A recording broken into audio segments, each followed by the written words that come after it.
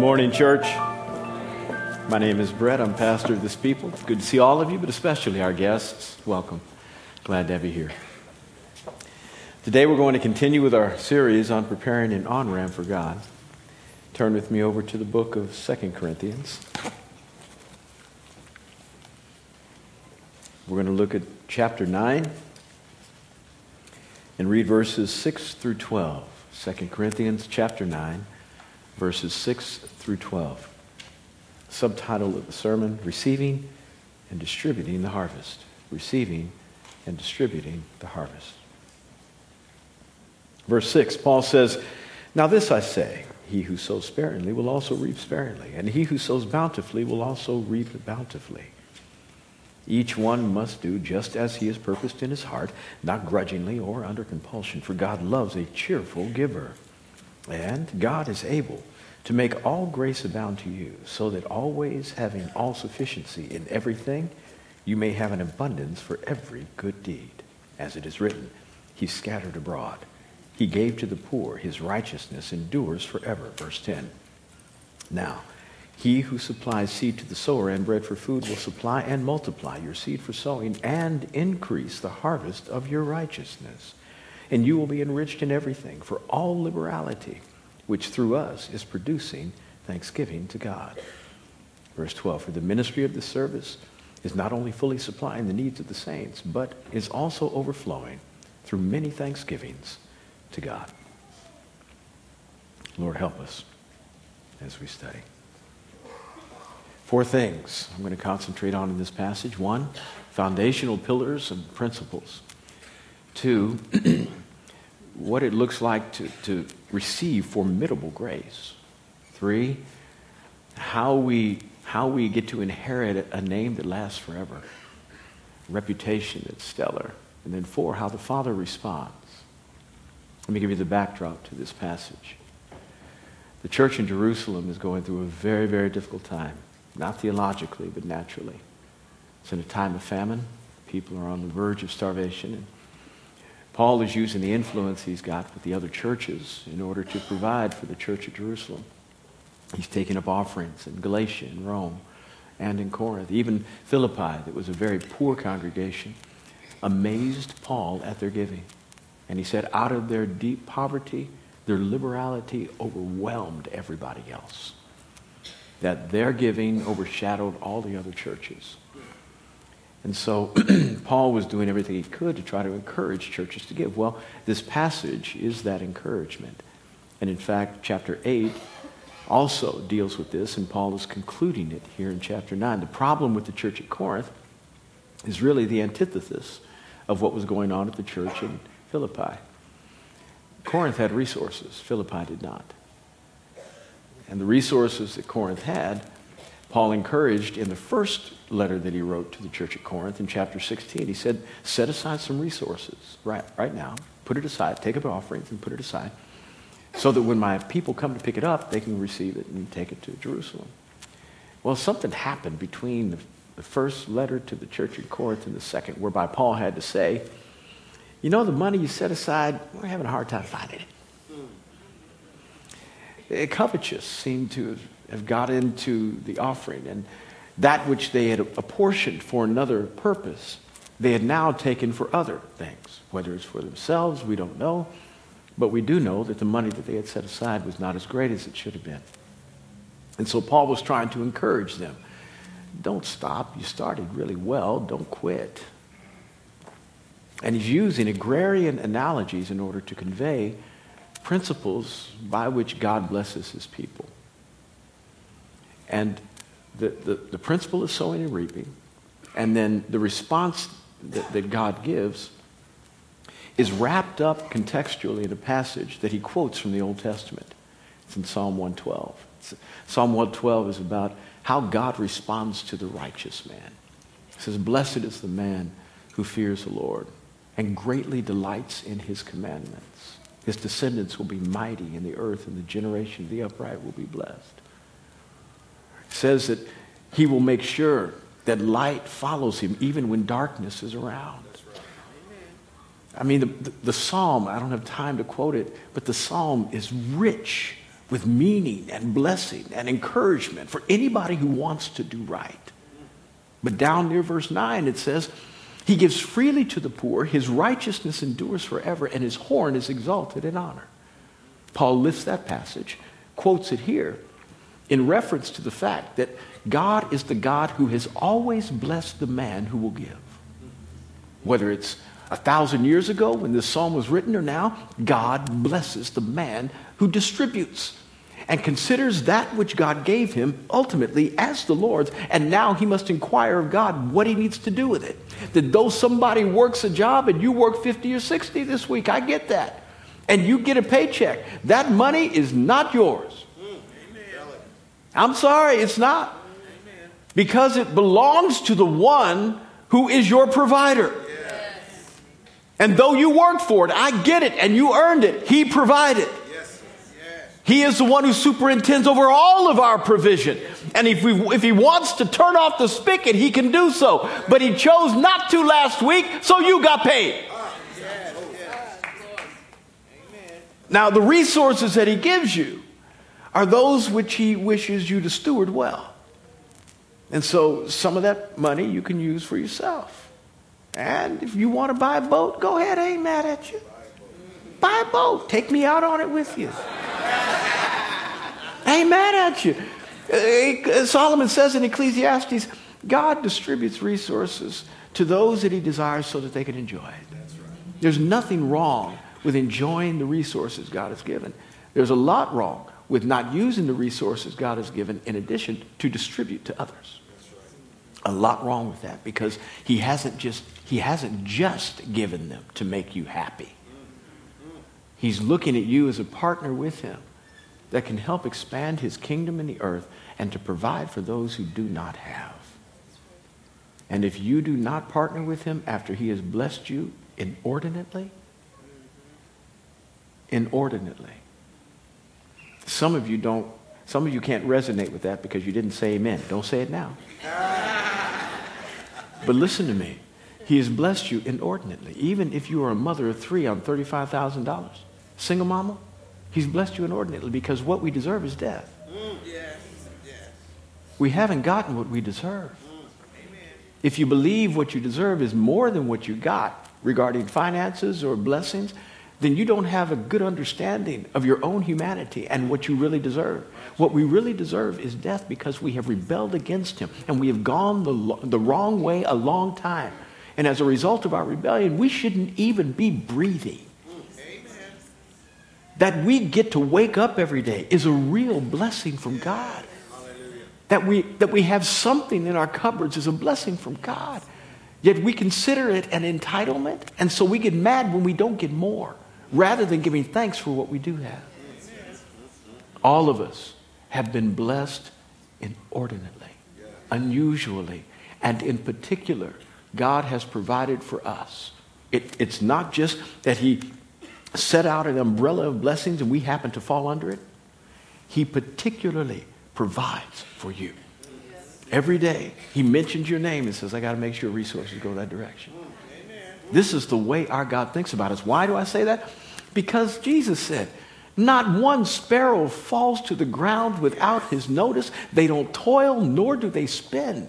The grass of the field, he provides for them. The sparrows don't work and labor, yet they go ahead and find their provision every place, because God particularly cares for every one of the sparrows. Every one of them. How much more valuable, he says in Matthew 6, are you? This is our God. He loves you like that. He loves you like that. And so when we talk about this passage, you can't get away from the fact that God has always had a tenor. His disposition has been to bless. That's the way he looks at humanity. He wants to bless them. And he wants to take those who particularly join with him in providing for those who don't have and advancing his kingdom. He says, I'm going to bless them even more because I care about what they're doing. And there are very few people about whom I can say that are giving so much.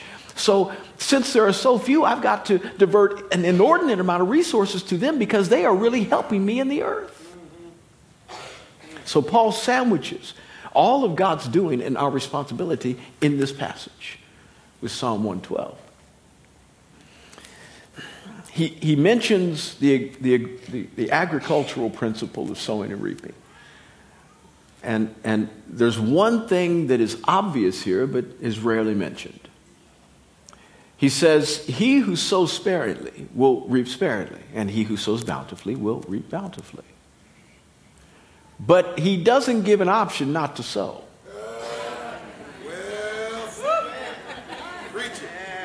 You see, if you're a Christian, you sow. You're supposed to plant. You're supposed to be a giver. There's no option not to sow. Either you do sow and you sow sparingly, or you sow abundantly. But you do not sow. I'm sorry, all the English teachers out there. That double negative was bad, but it makes a point. You do not sow. Because it's a poor reflection on your gratefulness for how God sowed into your life. He gave to you his son. He created the ultimate on-ramp into your life. And as a result, you now know him, can call him daddy, and got an eternal spot in glory. All your sins are forgiven.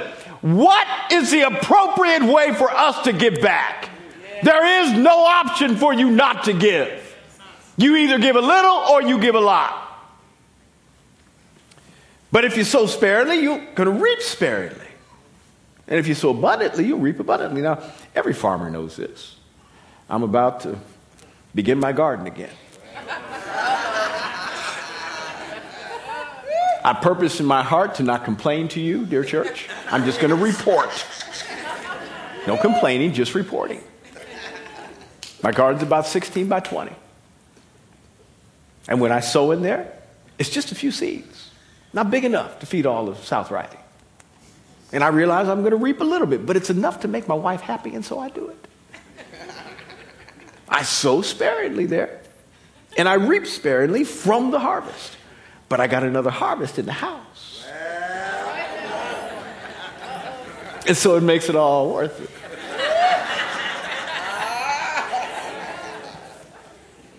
But if I had 600 acres, I might be able to provide for all of South Riding, because I would sow abundantly there, and then thereby I would reap abundantly. And these principles are true. They are immutable. You sow a lot, you will reap a lot. You sow a little, you will reap a little. And the sowing a lot doesn't necessarily mean amount, as in terms of millions or billions or hundreds of thousands. It's in respect to what you do have. It's proportionate sacrifice. And so for a mother of three who's making $30,000 and trying to figure it out as a single mama how to make ends meet, sowing $10 into the building campaign could be more than your $1,000 if you happen to earn $100,000. Amen. They're sowing a lot, and they're going to reap a lot. God has these principles, and they're going to work. But if you do it as unto him, and you do it according to his prescription, he adds some stuff to it. It's not just the natural principle of you sowing a lot and then reaping a lot, or sowing a little and reaping a little. God says, I'm going to add some of me to it, so that whatever you would have normally harvested breaks the bank, goes over the top. Everybody says, wow, what a bumper crop. How'd you get that much out of that field? I don't know. It's amazing, isn't it? I got it to overflowing. I just sowed a few seeds, and look what happened. And so you got to get these principles down. You got to sow. You have to sow. And this is why tithing is important. This is why offering on top of tithing is important. Tithing is a 10% amount of the resource that you have earned that comes straight to the kingdom. And tithing is one of those things that goes beyond the law. Anybody wants to say it's an Old Testament thing that passed away with the law? You're missing the whole point. The whole point. Abraham tithed, gave 10% just out of the goodness of his soul, because he realized he could not have wrought the victory he had not God helped him. And he said, I don't want to seem like this, I'm ungrateful, or this thing was wrought by my own hand. I want to show God how grateful I am. As an expression, I'm going to give tangibly 10% of everything I've got to him.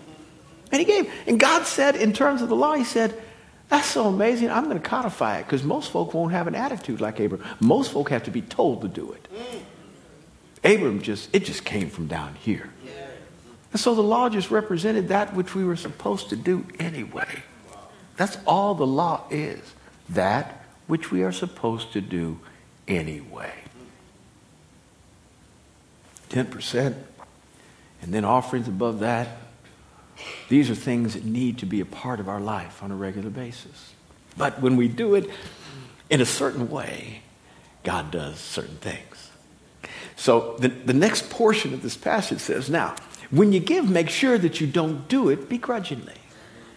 Make sure you don't come to church saying, oh, there's the offering time again. This church all about money. That's all they about. I knew it. Every church just about money. I would give out tip God at $5. Or by compulsion, feel made to give. You have a bad attitude in the first or the second, you just feel made to give. Don't do that. Now, having said that, if you give by either one of those motivations, we will still use your money. Yes, we will. Gladly receive it. Gladly. Not be mad at you at all. This attitude thing is between you and God. Not between you and me.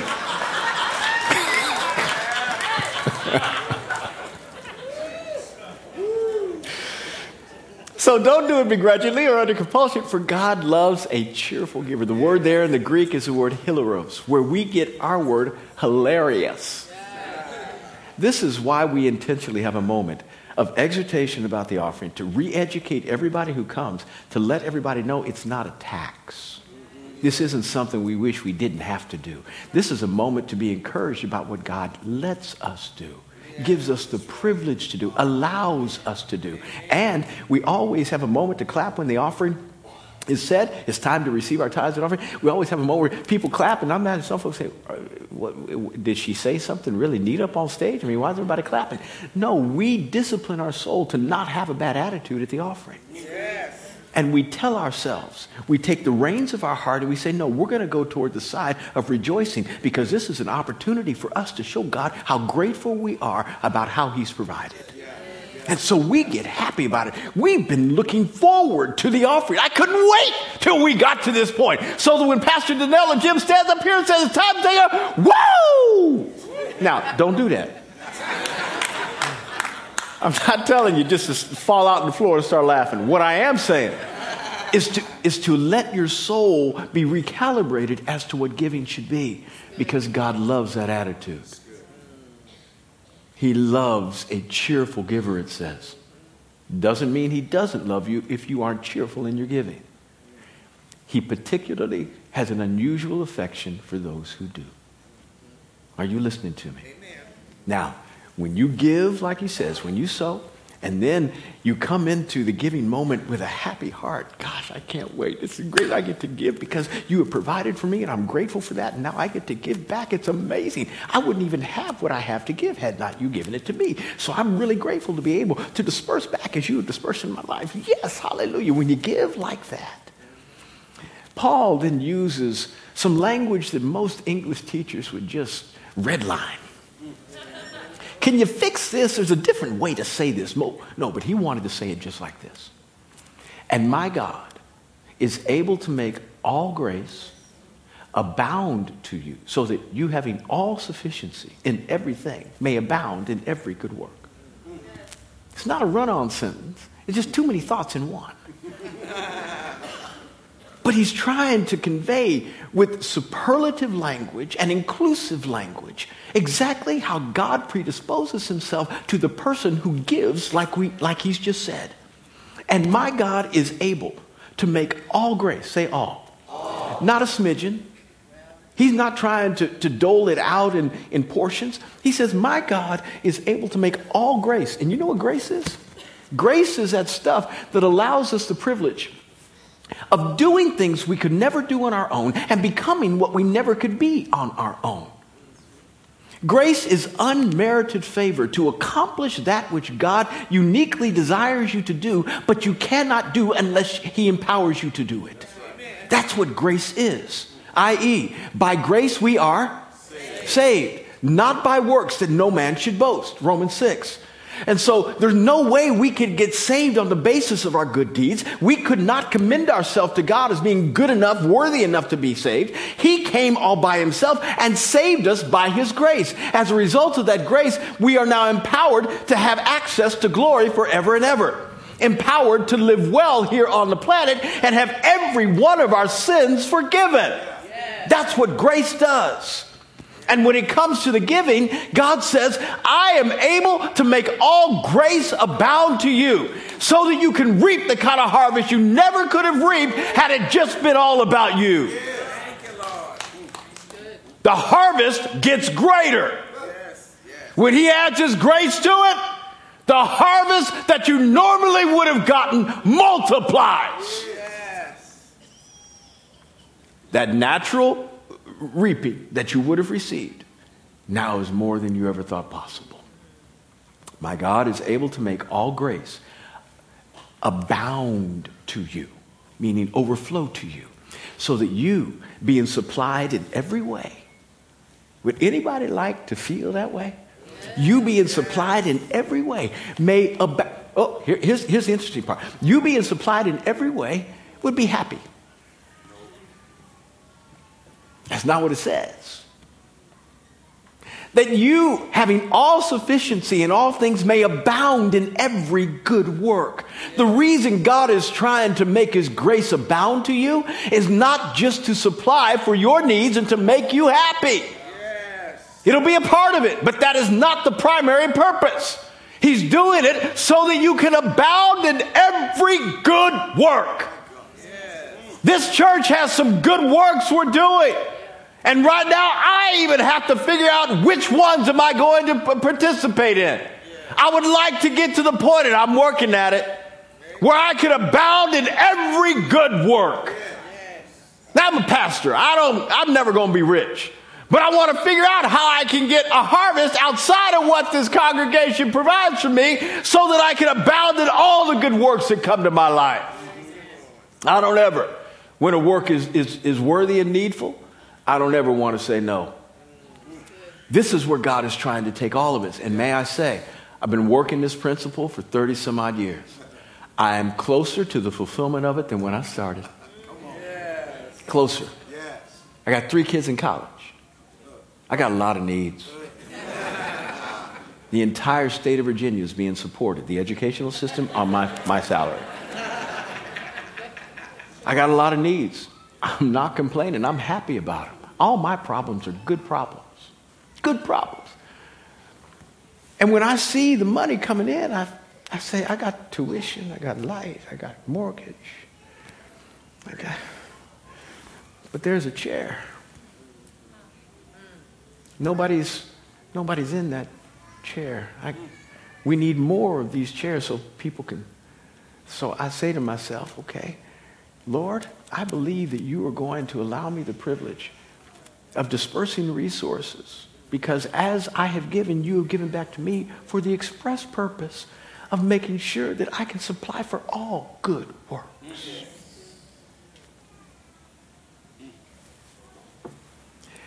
So we see that there is formidable grace that comes to us and brings us to another level in the harvest.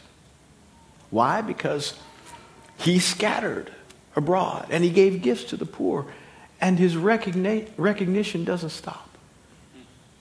His righteousness endures forever. You want God to recognize you. The one question you never want to hear God ask when you get to glory is, who are you? That's not, you don't want to have to introduce yourself to God when you get to glory. You want to have him have already known you. And people think they can have great confidence in their relationship with God because they know him. You ask people, you know God? Oh yeah, me and God tight. We tight like this. God me. That's... Oh really? I'm glad about that. It's good. But most of us know God like we know celebrities. We've seen them act. We've seen their works. We know their name. We can recognize them when we see them. If RG3 walked down the street, you wouldn't even call him Mr. Griffin. You think you know him so well, you can actually call him RG3. Some of you say, Robert! Robert! I need an autograph. Oh, that's Robert! Come here! Give me autograph, give me autograph, give me autograph. That's pretty much how we know God. We know what he's done. We've seen him. We know how he sounds. And because we can recognize him, we think that there's intimacy there. But if any of us showed up to Robert Griffin's house and knocked on the door, would he let you in? I was in 1993, and Darrell Green's a friend of mine. He's in this church, and I was his pastor. And he said, listen, after a game, I want you to come downstairs with your son. I'm going to let you in the locker room. And so came down in RFK, and I was with Joseph, my oldest. And there was a guy sitting in front of the door. And I said, listen, I'm Darrell Green's pastor. My name is Brett Fuller. Could I come in? He said, I can come in. He said, uh-huh. I go stand over there. I said, I got it. Listen, if you could, just please go in and tell him that Brett Fuller is here and see what happens. He said, okay. So he went in, said, Brett Fuller's here. Darrell said, oh, yeah, please bring him in. Guy came back, said, I'm sorry, sir, you may go in. My knowing Darrell, as well as I knew him, didn't gain me entrance. It was only when he said he knew me that I got access. The last thing you want when you get to glory, the last thing you want when you get to glory is God to say, who are you again? What's your name? You better make sure that he knows you. Because the aggregate wisdom and knowledge of humanity will only begin to scratch the surface of who God is because he is infinite. Please get to know him as best as you can. But don't brag about how much you know because you don't know nothing. He is infinite. What's most important is that he knows you. Many will say to me on that day, Lord, did we not prophesy in your name? Matthew 7. Didn't we do miracles? Didn't we perform exorcisms and cast out devils? He said, yeah. But not many who say to me, Lord, Lord, are going to enter in the kingdom of heaven, but only those who do the will of my Father in heaven. And you all may have done some things that were good, but you didn't do what was right. I'm not impressed with your ability to move in the miraculous. Just not impressed. Like I gave you the ability to do it, and you want me to be impressed that you're able to use the ability I gave you. That just doesn't make any sense. So depart from me, because even though you were able to preach and my people benefited, you committed adultery on a regular basis on your wife, and you stole from the church, and you didn't live in holiness and purity. You didn't do the basics that you were requiring everybody else to do. So depart from me, because I have no idea who you are. I can't figure you out at all. My son, Joseph, again, was 7. He came to me. It was my birthday, and it was the first moment he could have a cognitive time of realizing how to bless Daddy on his birthday. So Mama and him went out and bought some gifts, and Daddies from 7-year-olds get socks and underwear. And so that's what I got, and I was happy. And he came to me, and he was so excited because this was the first time he could give Daddy something. And when he got excited at 7, he just licked his lips. And so I got it, opened it up. Oh, boy, I'm so happy. I gave him a big hug. And this was a moment, and the Holy Spirit spoke to me at that moment. He said, you do this to me all the time. I didn't know what God was saying. I didn't know what it meant. Had my moment with my son, had some cake, went upstairs. I said, Lord, what was that? I don't know what do you mean I do this to you? He said, yeah, whenever you go on a mission trip and come back, this is what you do to me. Is that good, God? You like it? Is that good? Here's an offering to you. You do that to me all the time. He said, the difference between what you do and what he did is that you understand I gave you the power to accomplish what you did. He has no idea that you gave him the money to buy your own gift.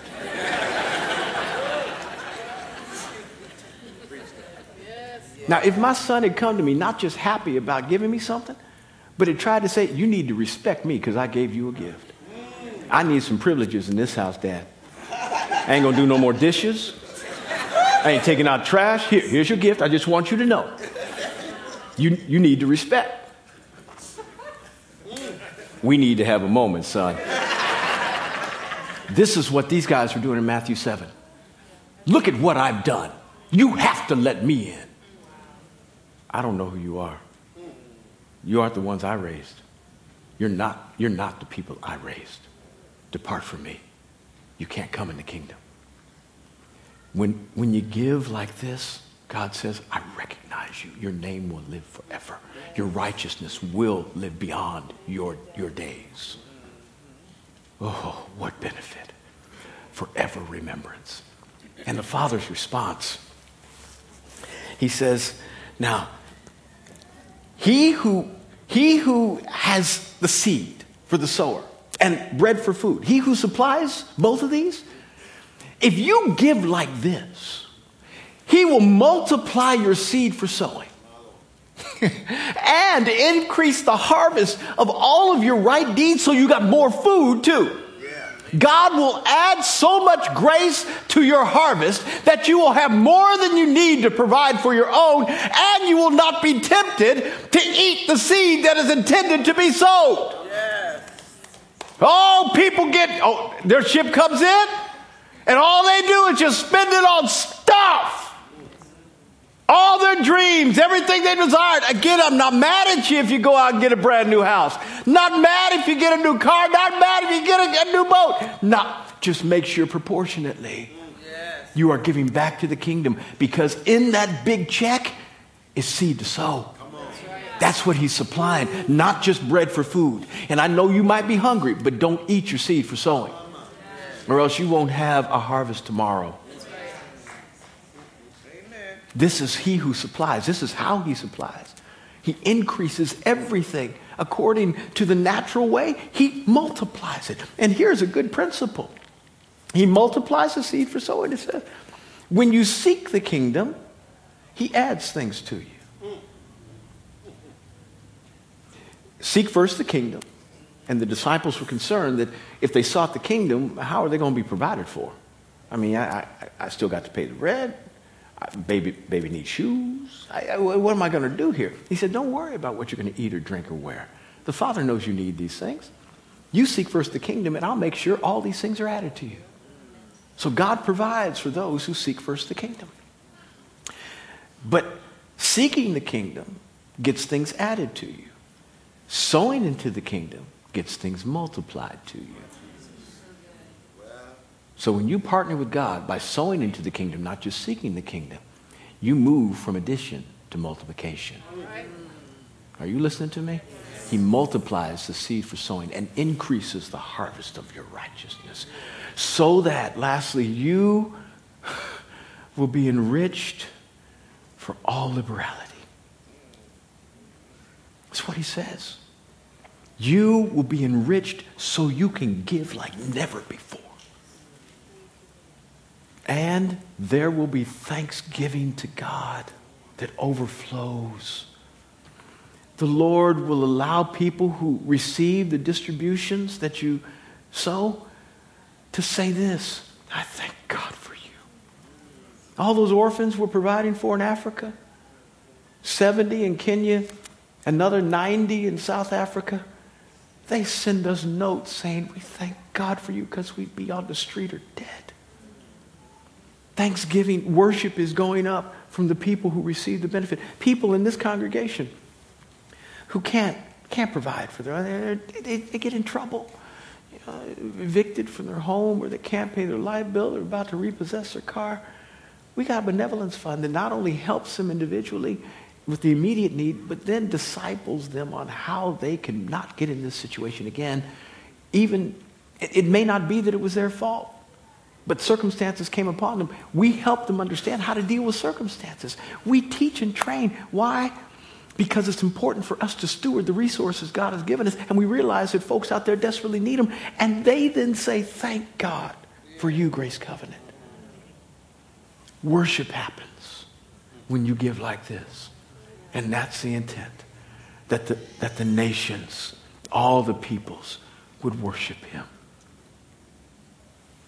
Generous, great Grace Covenant, continue to sow abundantly. And watch God allow you the privilege of building an on-ramp upon which he can bless your harvest in such a way that all you do is give more. Let's pray.